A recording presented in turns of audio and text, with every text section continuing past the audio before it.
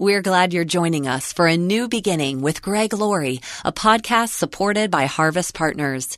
Get more encouraging audio content when you subscribe to Pastor Greg's Daily Devos. Learn more and sign up at harvest.org. There's power in the Word of God. And sometimes you'll share it and a person will say, I don't believe that, I don't accept that. Share it anyway. The Word of God is alive and powerful and sharper than any two-edged sword. Pastor Greg Laurie urges us to use it. I found that sometimes scriptures are like time bombs that detonate later. They act like they don't care, but then 3 o'clock in the morning they wake up and that verse is in their head because God's Word will not return void. This is the day when the lost are found. This is the day for a new beginning. Amazing grace, how sweet the sound. Again you hear all the angels are singing. This is the day when life begins. When God wanted to share His message of love, surprisingly, He chose to use people to reach people. Flawed, fallible, foible-filled people. But the power of the message is not in us messengers. It's built into the message. And the boldness and direction we need is built into us by the Spirit who lives within us. Pastor Greg Laurie discusses that today on A New Beginning, as he continues a message from his brand new series in Acts, a series called The Upside Down Life.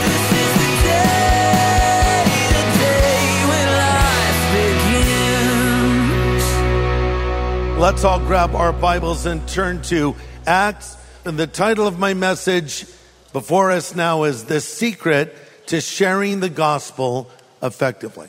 Let's read Acts 2, verses 2 to 7. I'm reading, by the way, from the New Living Translation. On the day of Pentecost, all the believers are meeting together in one place. Suddenly, there was a sound from heaven like the roaring of a mighty windstorm, and it filled the house where they were sitting. And then what looked like flames or tongues of fire appeared and settled on each of them. And everyone present was filled with the Holy Spirit, and they began speaking in other languages as the Spirit gave them this ability. At that time, there were devout Jews from every nation living in Jerusalem, and when they heard the loud voice, everyone came running. And they were bewildered to hear their own language being spoken by the believers. And they were completely amazed and said, how can this be? We'll stop there. So God is getting ready now to change the world with 120 people. What can we learn from them? They were unified. They were unified. They were together. Verse 2, on the day of Pentecost, all the believers were meeting together in one place. These believers had no earthly power. They had no armies. They had no money. They had no status. They had no political power, but they had Jesus, and Jesus had them, and they were together. So let's look now at what Peter says. Acts chapter 2, verse 36. He gets up and says these words to the people gathered. Everyone in Israel know for certain the Lord God has made this Jesus, whom you crucified, to be both Lord and Messiah. Peter's words pierced their hearts. And they said to him and the other apostles, brothers, what should we do? Peter replied, every one of you should repent of your sins and turn to God and be baptized in the name of Jesus Christ for the forgiveness of your sins, and you will receive the gift of the Holy Spirit. This promise is to you, to your children, those who are far away, and to all who have called on the Lord our God. Then Peter continued preaching for a long time, strongly urging all the listeners, save yourselves from this crooked generation. Those who believed what Peter said were baptized and added to the church that day, about 3,000 in all. Wow, stop there. 3,000 new believers. It's amazing. On one day, after one sermon. Why did Peter have such an amazing response to his message? Point number one is he knew his audience or his congregation.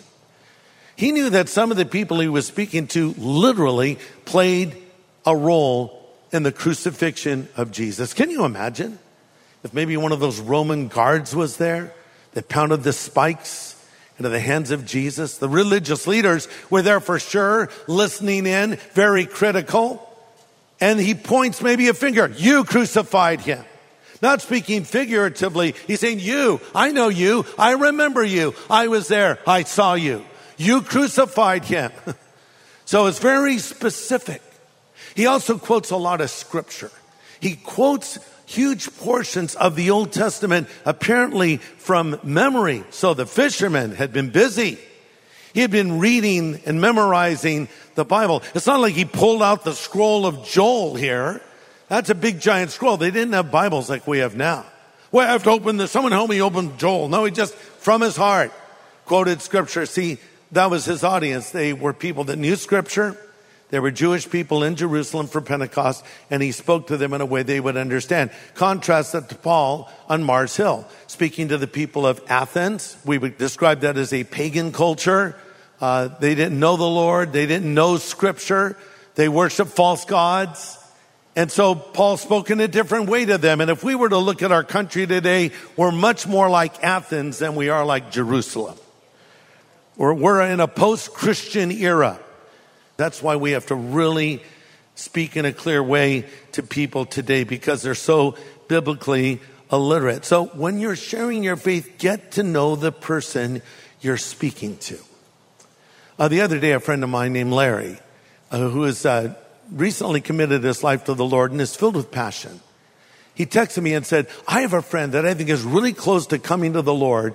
Will you meet with him? I said, sure. So we got together for coffee, and Larry starts sharing his testimony.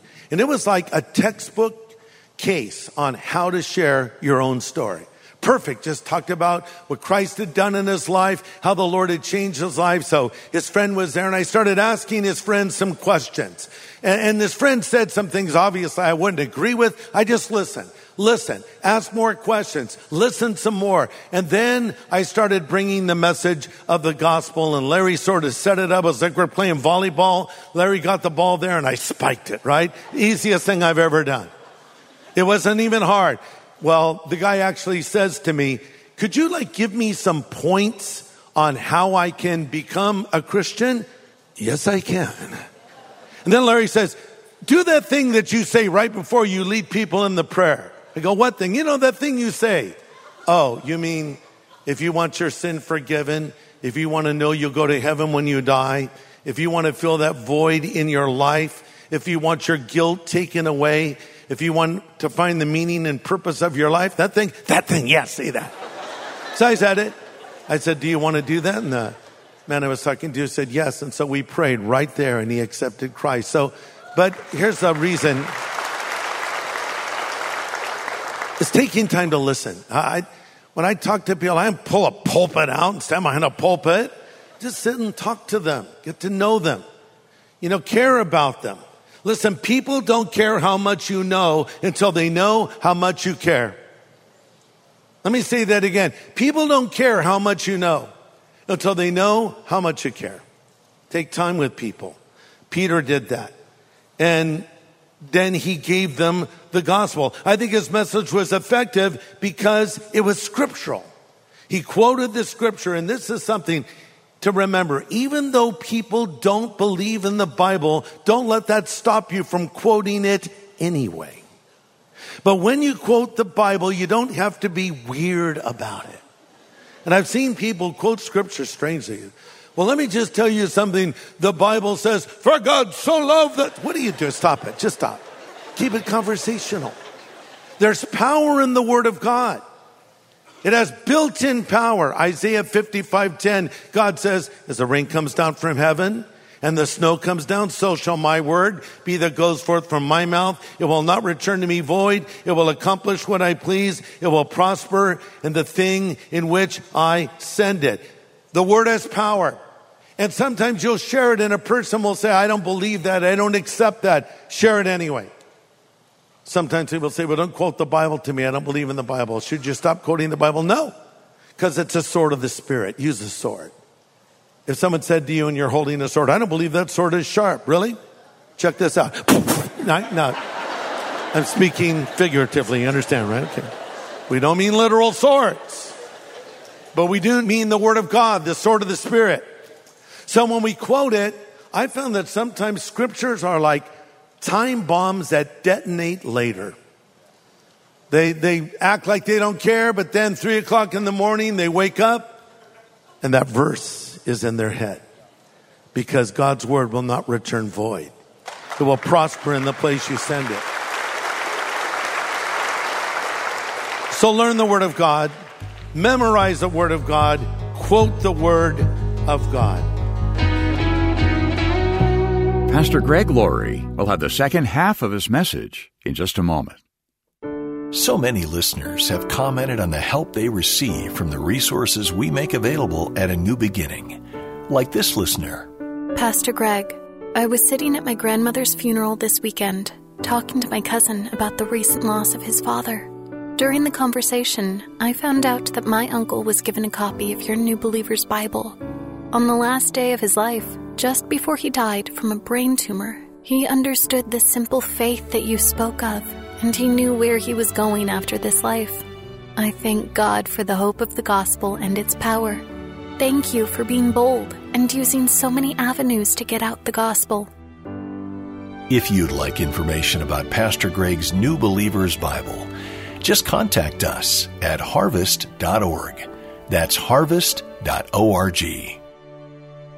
Well, Pastor Greg is teaching from Acts chapter 2 today, a message titled, The Secret to Sharing the Gospel Effectively. Here's another point. The message of Peter was effective because it was Christ-centered. It was Christ-centered.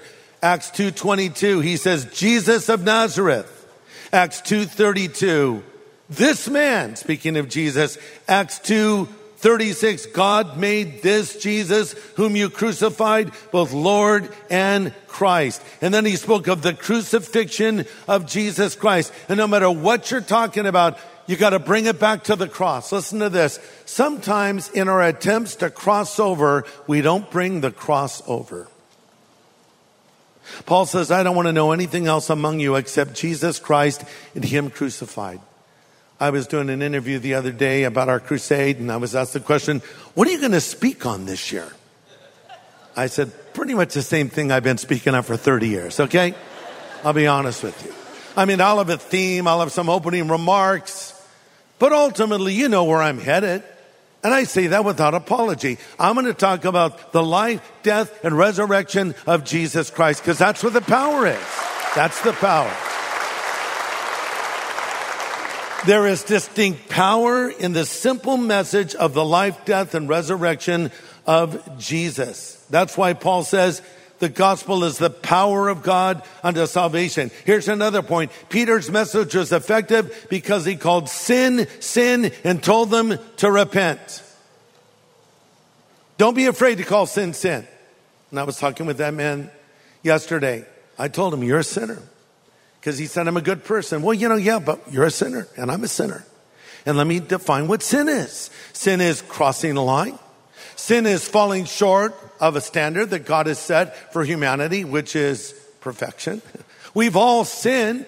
So we have to understand the bad news before we can fully appreciate the good news. We have to call sin, sin. Sometimes we're afraid to say it. And then we need to tell them to repent. Sometimes preachers are afraid to use the word repent. We can't omit it from our verbiage. It's in the Bible, and it's necessary to come to Christ. Look at what Peter says, verse 38. He said, repent. Let every one of you be baptized in the name of Jesus Christ. I think we've backed away from this in many ways. I read a new survey. It reveals a shocking statistic about young Christians. The survey says, quote, more than 60% of born-again Christians between the ages of 18 and 39 believe that Jesus, Buddha, and Muhammad are all equal in regards to a path to salvation. Okay, here's what that tells me. It tells me that more than 60% of born-again Christians have not really read their Bibles. Or more than 60% of those who think they're born-again Christians believe this. But if you're a born-again Christian, you cannot believe that Buddha and Muhammad are equal to Jesus in getting you to heaven. You cannot believe that. You say, Greg, that's very narrow-minded. Yes, it is. Because it's a narrow road. The Bible says, narrow is the road that leads to salvation, and few there are that find it. And the Bible says there is salvation in no other name than in the name of Jesus Christ. Right? That's it. And think about it logically. If that was true, that all roads would get you to heaven, why would God send his son to suffer and die on a cross? But he did, because there was no other way to satisfy his righteous demands. You see, Jesus was not just a good man. He wasn't a guru. He wasn't a prophet. He was the God-man. He was God becoming a man and walking among us. God had a face. God had skin on. God sent his son to die in our place so we could be forgiven of our sins. And Jesus said it so clearly, John 14:6. You know it. Say it with me. I am the way, the truth, and the life, and no man comes to the Father but by me. Now listen to this. This message was effective because Peter went for a decision. One of the reasons we don't evangelize is because of a fear of failure. But maybe another reason we don't evangelize is because we have a fear of success. Like, well, what do I do now? I remember I was in Alaska years ago with Franklin Graham. He's a great fisherman and outdoorsman. I'm not. I'm from California. And, you know, he goes out and hunts, and we were out fishing for salmon. I'd never done that before. So I got a salmon. I was very excited. Look at the salmon. I said, will you clean it for me? He's like, no. Clean it yourself. Okay, where's the soap and water? No, you're going to gut it. You're going to clean it. Ooh, no. You want to eat the salmon? Yes. I'll show you how to do it. And that's what he did. See, it's like, you know, you love the idea of doing it, but oh, wow, I caught one. Now what do I do? Okay. I'm not suggesting we gut new believers. This analogy, I've never used it this way, and it broke down very quickly, didn't it? But I think you get the idea, right? Like, what do I do now? Oh, I caught it. Now what do I do? Now. You have a new believer in your life. I think it's really exciting when a new believer says, I don't know what that means. Can you explain it? You're like, yeah, I can. And as you explain it, it re-excites you. Because sometimes we take these things for granted, don't we? Well, let me tell you about this. And as you're telling them what the Bible teaches about a given subject, it suddenly is re-energizing you. It's exciting you. It's reviving you. That's why we need to do it. That's part of the Great Commission, evangelizing and discipling. My last point, the Holy Spirit will do his part. Just make sure you do yours. The Holy Spirit will do his part. Just make sure you do yours. It's not your job to convert people. It's not my job. I've never converted anyone, and I never will. The work of conversion is done by the Lord. We read in, Jesus said in John 6:44, no man comes unless the Father draws him. My job is not conversion. My job is proclamation. My job is to share the truth and ask the Holy Spirit to do his work in the person's life. Well, obviously the work was done in their life. Look at verse 37. They were cut to the heart. Cut to the heart. This phrase only appears here in the New Testament. The word cut means to stab. It speaks of something sudden and unexpected. That is the conviction of the Holy Spirit. And I've seen it. I know it when it happens. And I've seen it when it doesn't happen. You share all these things, person just looks at you. Their eyes kind of glaze over. They check their watch. It's not getting through. Well, I just wanted to tell you those things. I'll pray for you. Leave it. But then other times you look at a person and you see they're getting it. Yesterday, again, talking to this guy, I looked at him. I thought, this guy's getting it. This guy wants it. He wants it now. He's ready. So let's go for it. And there are those people, and you have to pray for discernment when you're talking to people as to when is the right time to ask that question. So let me review what we've said. Number one, know your listener. Number two, adapt to this situation. Thirdly, quote scripture. Then call sin, and tell them to repent. Ask them if they want to accept Christ. And then conversion is God's work. You do the proclamation. Here's an acronym I shared with you before. I'll share it again. BLAST, B-L-A-S-T, a way to remember how to share your faith. B, build a bridge. Start your conversation by building a bridge to your listener. You don't have to necessarily start by preaching at them. Build the bridge. L, listen. Get to know them. Take an interest in them. Again, people don't care how much you know until they know how much you care. A, ask questions. I'm wanting to know more about you. What you think about this? What you think about that? S, share your testimony. That's your bridge. One of the most effective bridges to start the conversation. You walk over it, telling them what Christ has done for you. And then finally, T, tell them about Jesus. We put these principles in practice. We'll see people come to Christ. Maybe there's somebody here that has joined us and you don't have Christ living in your life. You don't know if your sin is forgiven. So, as I said to that guy yesterday, do you want your sin forgiven? Do you want to know that when you die, you will go to heaven? Do you want to fill that hole in your heart? Do you want your sin forgiven and your guilt removed? Let's all bow our heads. Father, thank you for your word to us. Thank you for the truth of it. And I pray for any that have joined us, wherever they are. If they don't know you yet, if Jesus Christ is not living in their heart, our prayer is that your Holy Spirit will work on them now. Show them their need for you and draw them to yourself, we pray. Amen.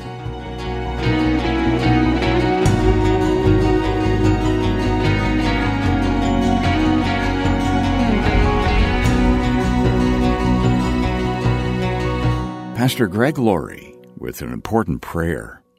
And if you'd like to make a change in your relationship with the Lord, Pastor Greg will come back in just a moment to help you do that before we wrap up today here on A New Beginning. Well, Pastor Greg, we're making available your inspiring book called Steve McQueen, The Salvation of an American Icon. Yes. It tracks the spiritual journey of one of the biggest stars of his time. He passed away in 1980.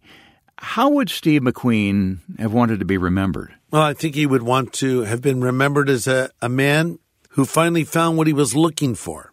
You see, when Steve was a little boy, his mother was too busy partying away to have time for him. She was an alcoholic, married and divorced multiple times. Steve never knew his biological father. He was sent off to live with his grandparents, sent off to live with an uncle, sent off to a reform school. He was an unwanted child. And that sent him on a search early in life. I think Steve thought, if I just had a cool car, I'd be happy.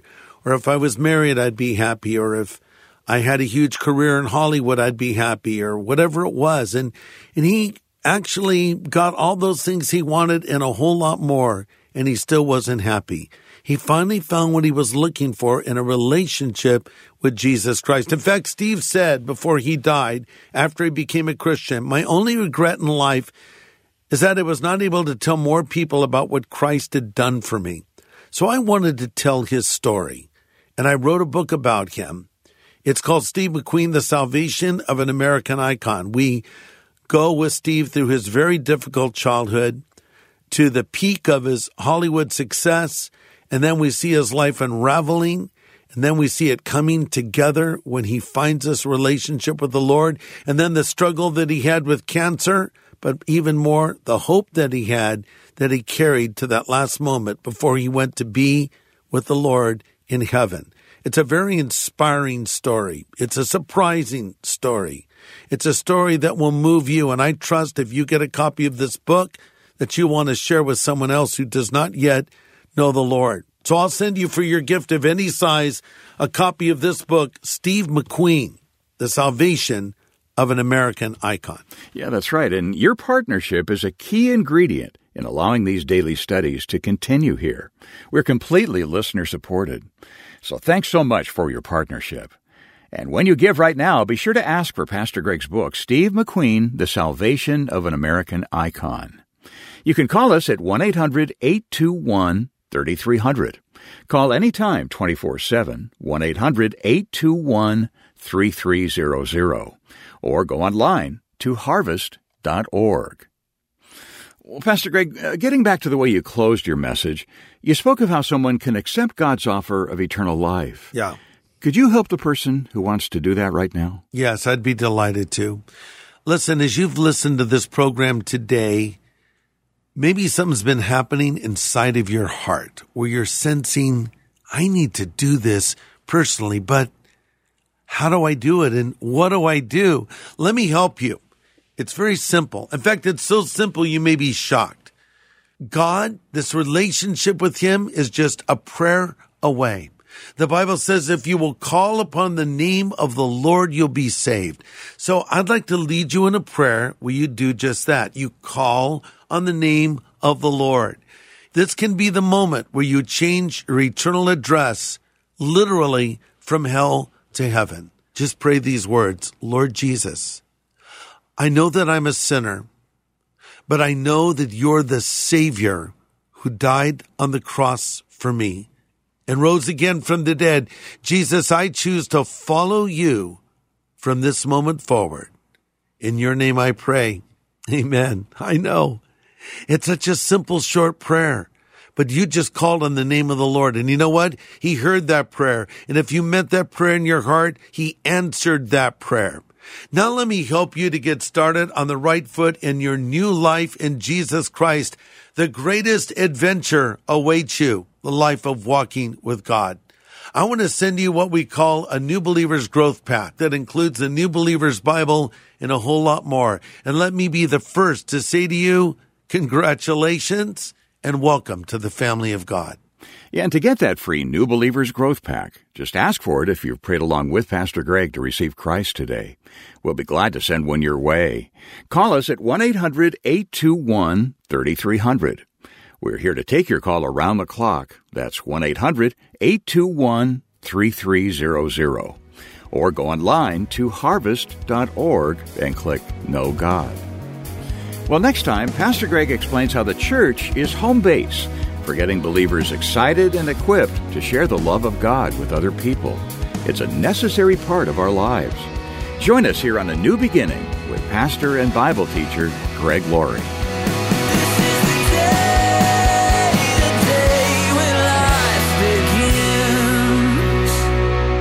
A New Beginning is a podcast made possible by Harvest Partners, helping people everywhere know God.